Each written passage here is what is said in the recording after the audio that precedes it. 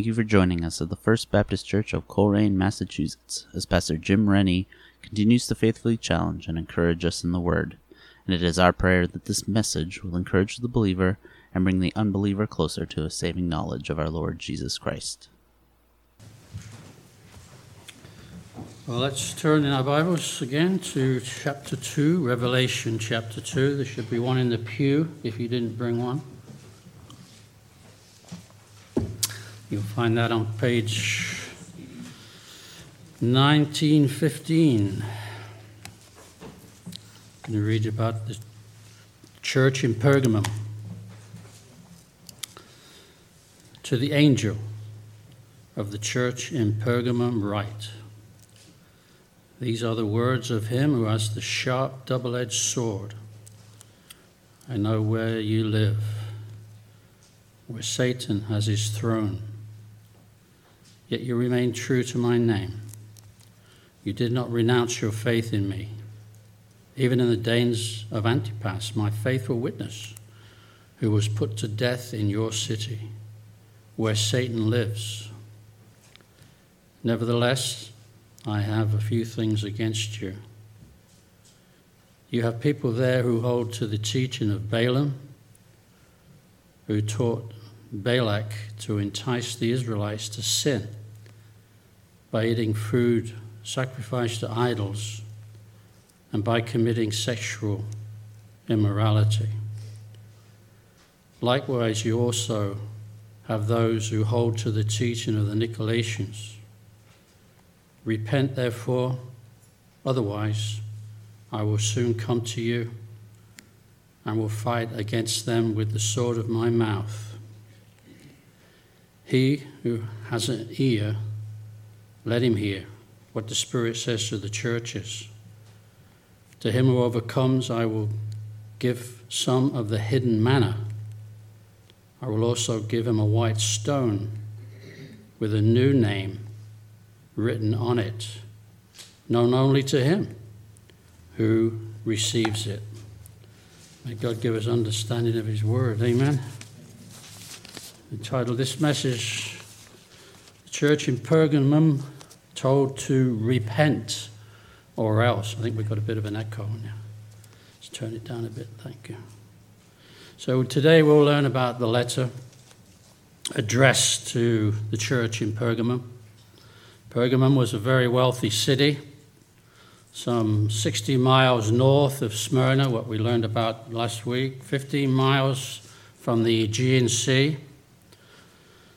Church in Pergamum was surrounded by many pagan temples and idol worshippers of false gods, and also the Roman emperors. Many Roman emperors were worshipped as well. There was many temples dedicated to Roman emperors where people worshipped them, whether past or still alive.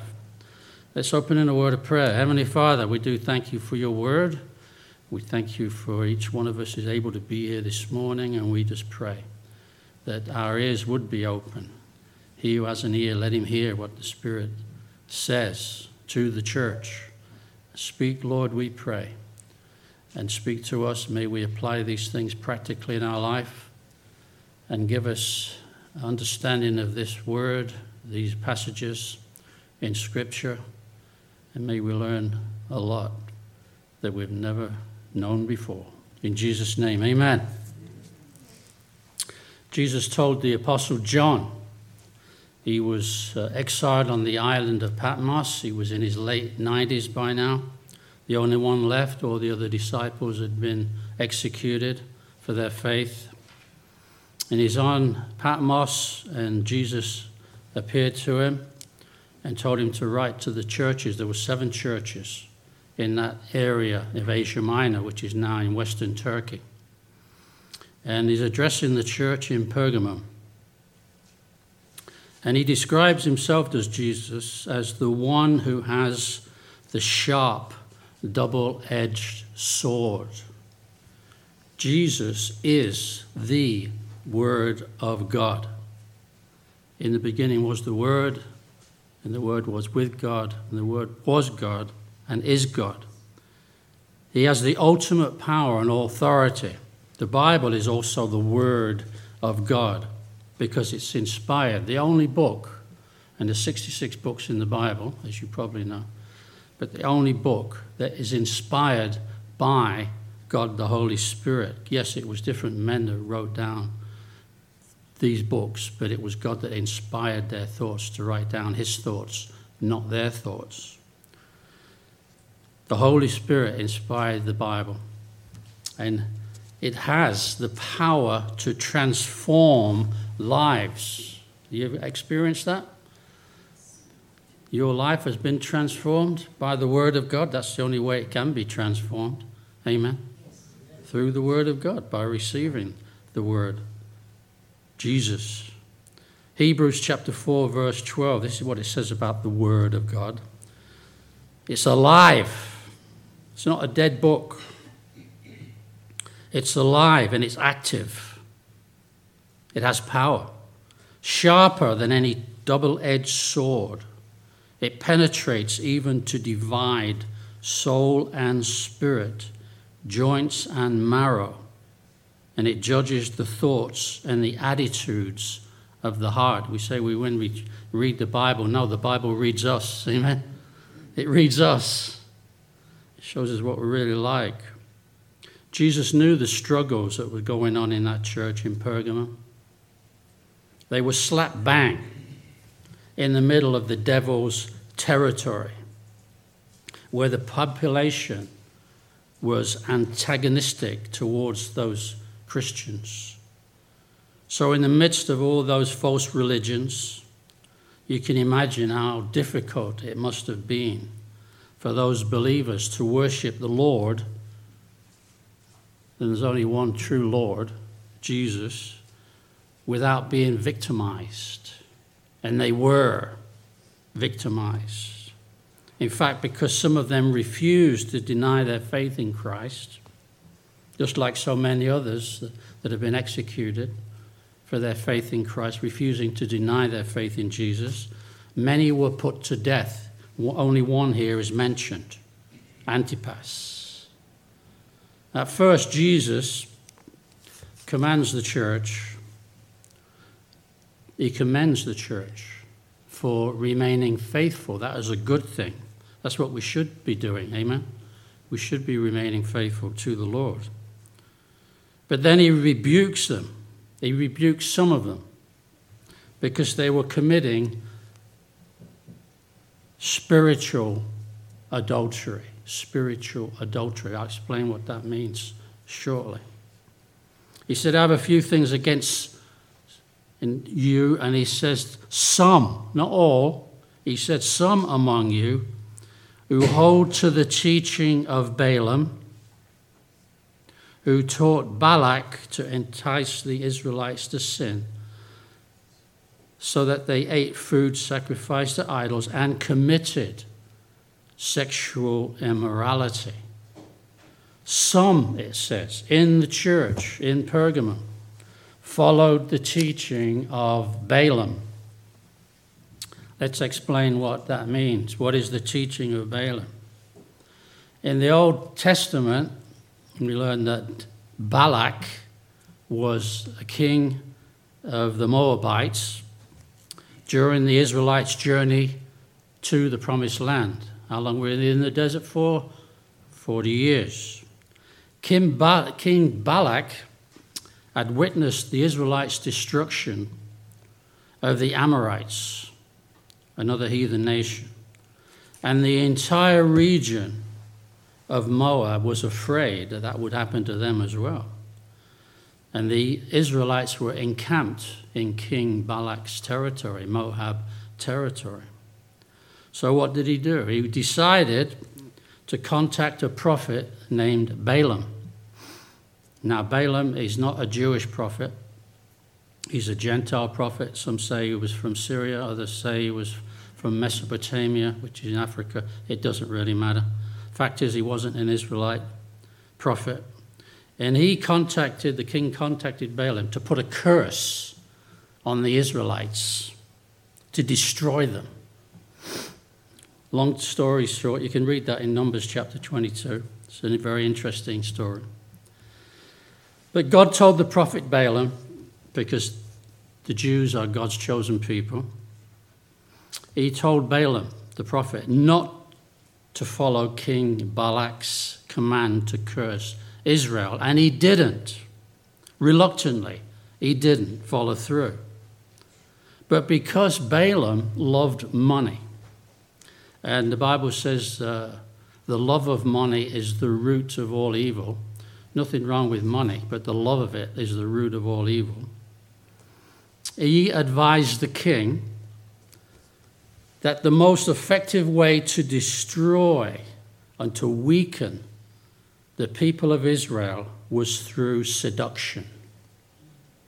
You know, if Satan doesn't come in one way, he'll come another way. If he doesn't come through the front door, he'll come through the back door. He's subtle, he's sneaky. How were these Israelites supposed to be destroyed then? By using the Moabite women and the Midianite women to tempt and to seduce the Israelite men through sexual immorality. And also to partake in their pagan rituals and idol worship. That's exactly what happened. And those Israelites, I almost said Ignoralites, the ones that committed fornication with the Moabite women and worshipped their false gods were judged by God. In fact, he was so angry. What? God angry? He's a God of love. Yes, he is. But he's also angry with the wicked every day. Righteous anger. He was so angry with those rebels that he destroyed, wait for it, 24,000 of them. That's how many that indulged in sexual immorality with the Moabite and Midianite women and started worshipping their false idols. So what is the teaching of Balaam that Jesus is talking about? I've just explained it. It's the attitude that treats sins as no big deal. No big deal. In practical terms, the teaching or doctrine, which is the same thing, doctrine is teaching, of Balaam is the view that Christians can or even should compromise their convictions for the sake of popularity, money, like Balaam, sexual gratification, or personal gain, like Balaam, who was willing to use his prophetic gifts, his talents, for illicit purposes. So now you know what the teaching of Balaam is. You'll take the test later.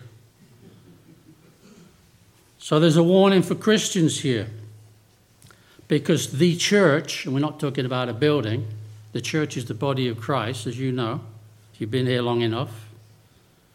The church is the bride of Christ. He is the bridegroom. And the church of Christ should be pure. The bride of Christ should be pure and devoted 100% to Jesus Christ. Amen?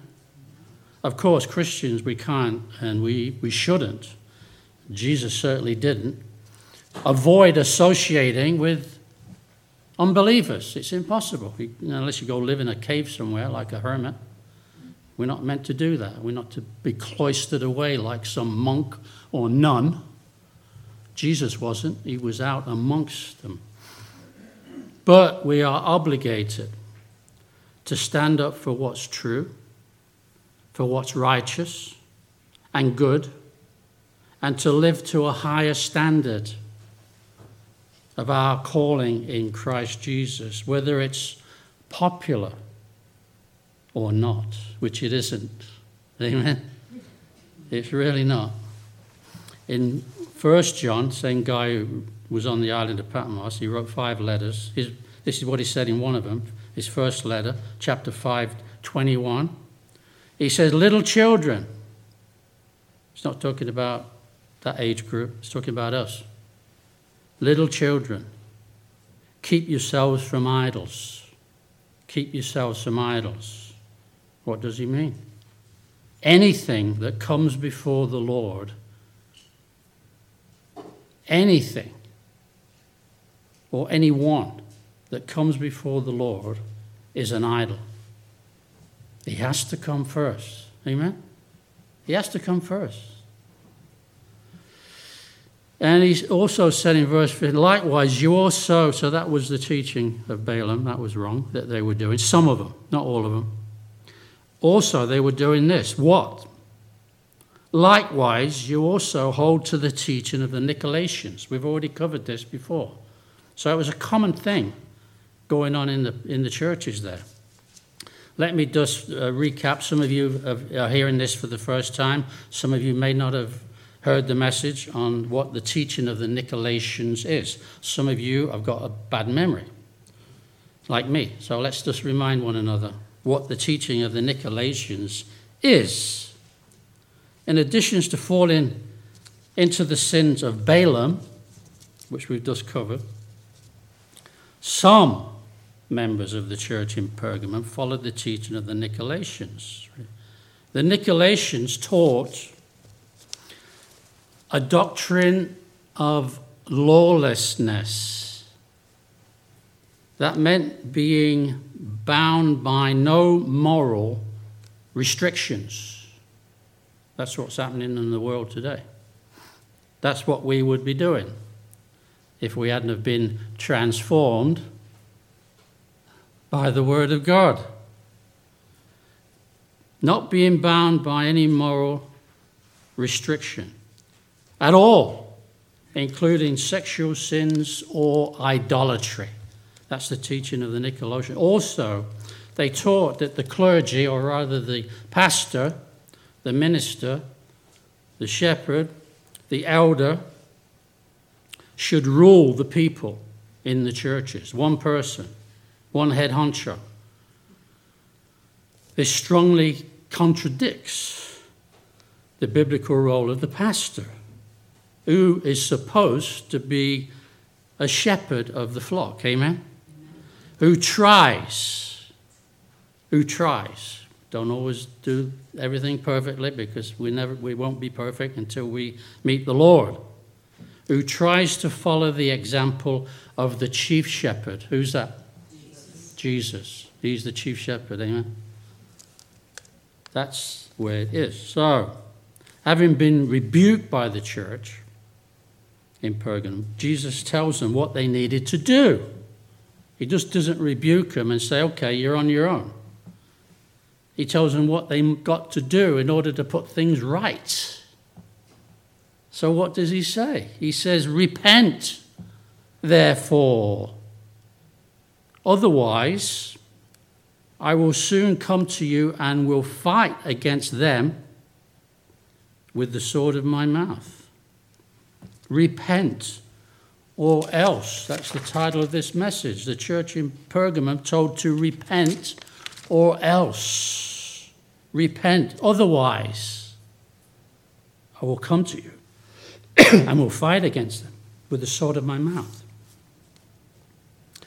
The church needed to deal with those people, some of those people within the fellowship in Pergamum, who preferred to follow the teachings of Balaam and the Nicolaitans. They preferred to do that. They weren't putting Jesus first.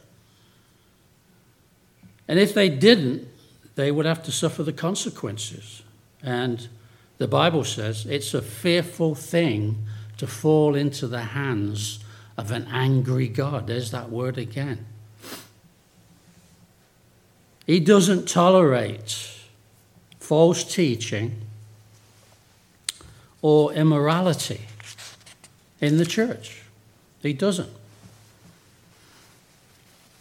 And he exhorts them to say, whoever has ears, I assume they all had ears,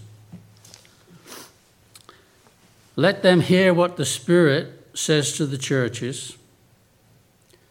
And to the one who is victorious, I will give some.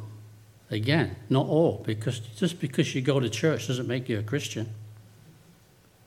any more than going, being a taco makes you a Taco Bell or whatever. Doesn't make you a hamburger because you go to McDonald's, right? He says some of them. Some I'm going to give the hidden manna.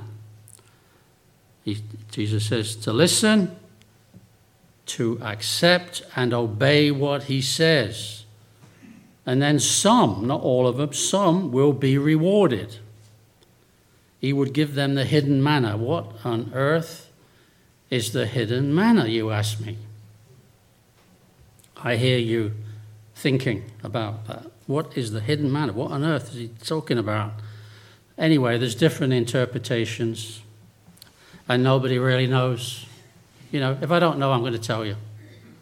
And there's so many think that they do. And by the way, your Bible notes are not inspired by God. Remember that. Your Bible notes are not inspired by God. It's just man's thoughts. And they may be very clever, and they may be right, but they may be wrong. Different views on the meaning of the hidden manna.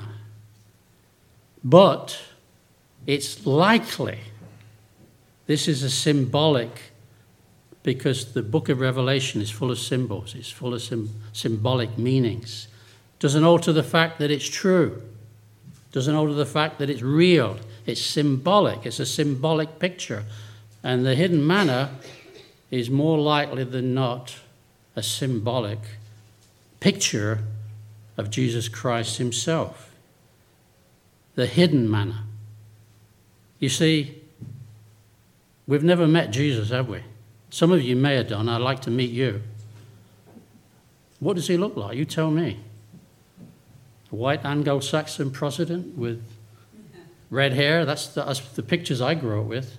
Now, I'm sure he doesn't look like that at all. He's hidden, isn't he? He's hidden. We can't see him, but we can't see him now, but one day we will. Amen? Some sooner than others. Could be me. I might be the one next. We don't know. But one day we'll see him. What a day that will be. That's what he looks like. Awesome. Actually, we'll be probably down at his feet. Just as the heavenly food in the Old Testament, it was called manna. In the Hebrew, it says, that means, what is it? What is it? The Old Testament. God provided manna to feed the Israelites in the desert for 40 years. And they griped about that because they were sick of eating that. They had it fried one day and boiled the next and sauteed the next day. And he said, well, we want meat. They said, okay, I'll give you meat. Boom. He gives them a load of quail. So many. Almost up to their eyeballs in quail. They're complaining about the quail then. Always griping they were. Always griping. There was only a few who actually got into the promised land. The rest of them were taken out. Ungrateful. So that just like the manna in the desert, it sustained and it strengthened the Israelites in their journey to the promised land when they were in the desert for 40 years. So Jesus, he would strengthen the church spiritually and help them walk through this life just like he will with us. He's going to take us by the hand, he's going to help us, and he's going to walk us into the promised land. This is not the promised land, right? This is not our home. We're just passing through. Now, Jesus is the manna from heaven, able to provide the spiritual sustenance that we need. Listen to what he says about himself. This is how he describes himself, amongst other things, in John chapter 6. This is what he said. He says, I am, and when that is mentioned, he's declaring himself to be God. I am the bread of life. We're talking about food here. spiritual sustenance. And he's talking to the Jews. His disciples are all Jews, every one of them. He says, your ancestors ate the manna in the wilderness, yet they died physically, right? But here is the bread that comes down from heaven. Who's he talking about? Himself. Which anyone may eat and not die. Anyone. Who's anyone? Anyone. Everyone. I am the living bread that came down from heaven. Whoever eats this bread will live forever. This bread is my flesh. He's not talking about carnivores here. This bread is my flesh, which I will give for the life of the world. He's talking about dying on the cross, his body that died on the cross. This is the bread that came down from heaven. He's referring to himself. Your ancestors ate the manna in the wilderness, as it is written, he gave them bread from heaven to eat. Who did? God. But truly I tell you, it is not Moses who has given you the bread from heaven, but it is my Father who gives you the true bread from heaven. For the bread of God is the bread that comes down from heaven and gives life to the world. Jesus is the life. Jesus is the bread. Whoever has the Son has life. Whoever does not have the Son of God does not have life. Talking about spiritual life. Final verse, half of it anyway. Let's conclude. He said, I will also give that person, see, he deals with us as individuals, and salvation is between you and the Lord, nobody else. I will also give that person, that means the one who is victorious, because he talks about that, doesn't he? Being victorious in the beginning of verse 17, to the one who is victorious. He's going to give the hidden manna, but what else is he going to give? He said to that person who's victorious, I'm going to give a white stone with a new name written on it, known only to the one who receives it. Again, there's so many different views and opinions of what the white stone is and what it means. We don't really know. We can only speculate. But those who endure to the end, despite the trials and the hardships and the tribulations that were going on in that church because of the persecution and the victimization of the church by those pagans, those that are faithful to the end, despite all those trials and tribulations, that have successfully resisted the power and the temptations of this world, will be victorious. They'll be on the winning side. They'll finish the race. We're in a race. They'll cross the line as winners. That's what a winner is. A winner is victorious. Amen? So he says, basically, just hang in there till the end, and I'm going to reward you. I'm going to give you a white stone. Now, we don't know what the white stone is, but if they remain faithful, he was going to give them this white stone with a name on it that nobody else knew. Nobody can know for certain what the name on the white stone is. Nobody can know that, all right? Only God can know that. Or what the honor of that stone means, because when you receive a gift from Jesus, it's an honor, right? We don't know what the honor means, the white stone really means. However, in ancient times, there was a custom of giving the winners, those that were victorious in the athletic competitions. We talked about this last week, about the crown that they received, the laurel wreath. Those that were the winners in those athletic competitions, there's only one winner in each competition, they were given, guess what? A white stone. This is an actual fact. They were given a white stone inscribed with their name on it. Their name.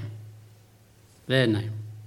So these white stones that were given, it was like a token that allowed only those winners, only those that were victorious, to enter into the awards celebrations after the games were over. Now, likewise, for certain, that when believers, when we get to heaven, when we finally get to heaven, when we finally cross the line, there's going to be a great celebration in our honor. When we receive from Jesus our reward for being faithful to him. So much that we don't know, but it'll all be revealed soon enough before we know it. Let us close in a word of prayer, please. Heavenly Father, we thank you for your word. Thank you for this interesting study in the life of those Christians in Pergamum, and also for the ones that were there. Some of them were indulging in sexual immorality and following the teaching of the Nicolaitans. Obviously, that was completely wrong, and any form of idol worship is a sin, because you must come first, and you judge those people in Israel for their spiritual adultery. And they did know better because they were your chosen people, but just like us, we know better, but we still choose to disobey you. But thank be to God, you've told them in the church to repent. And repentance is to change our minds, and not just change our mind, but change our attitude and change our ways. You don't really repent unless you completely forsake a specific sin that we keep returning back to and keep on doing. That's not true repentance. True repentance is forsaking it. But thank be to God that you promise that if we confess our sins, you are faithful and you are just to forgive us of our sins and to cleanse us from all unrighteousness. Help us to always put you first, and to be on the victory side, and to have fullness of joy. Because when we choose to disobey, then we don't have that joy in our hearts that we ought to, that you want for us. You want to give us fullness of joy. And in your presence is fullness of joy, and only then we'll be completely filled and healed from the curse of sin. When we see you face to face, see you what you actually look like. And in the meantime, help us as we go about our daily life in this world to remember that if we remain faithful, that you will give us a reward. And we thank you that you are with us and you are able to help us to remain faithful. But we need to do our part as well, by your grace. There may be somebody listening to this message. You've never truly been saved. You've never repented of your sin. You've heard about Jesus, yes, but you don't really know the reason he died on a cross. Why did he have to die on a cross? Well, he died for you. You're a sinner. Things that you've done wrong. Things that you've thought about doing wrong. Jesus said if you commit sin in your heart, it's just as bad as doing it physically. He knows the motives in our heart. He knows every thought. So we're sinners. This is why we do things wrong. And we needed a Savior, and there he was. He came down to this sin-sick world. He suffered and died on that cross in your place, so you wouldn't have to be punished by a holy, holy, holy, angry God who hates sin, can't abide it. He's too pure and righteous even to look upon sin. And he had to turn his face away from his Son, his only begotten Son, Jesus, who became sin for us. And Jesus said, my God, why have you forsaken me? He died for you because he loves you. He did that. He suffered in your place. And if you believe that he did that in your heart, that he was buried and that he rose again from the dead, if you truly believe that in your heart, and you confess it with your mouth, that Jesus is Lord and that God raised him from the dead, you shall be saved. And the promise in the Word of God says that for those that call upon the name of the Lord shall be saved. So you need to call upon his name, the most powerful name in the universe, Jesus. Save me. I'm a sinner. I don't want to end up in a lost eternity separated from you. I believe, and now I receive you as my personal Savior. And if you have done that, get into a church where they teach and preach the Word of God. Read your Bible every day. And be faithful, like he was faithful to die in your place. In Jesus' name we pray. Amen. Thank you again for tuning in. You can find our podcasts on Apple Podcasts and anywhere else you find podcasts. We'd love for you to join us at the First Baptist Church in Coleraine for Sunday morning worship at 11 a.m. We are located at 81 Foundry Village Road, Coleraine, Massachusetts. If you have any questions or inquiries, please feel free to call the church at 413-624-8886. Hope to see you soon. God bless.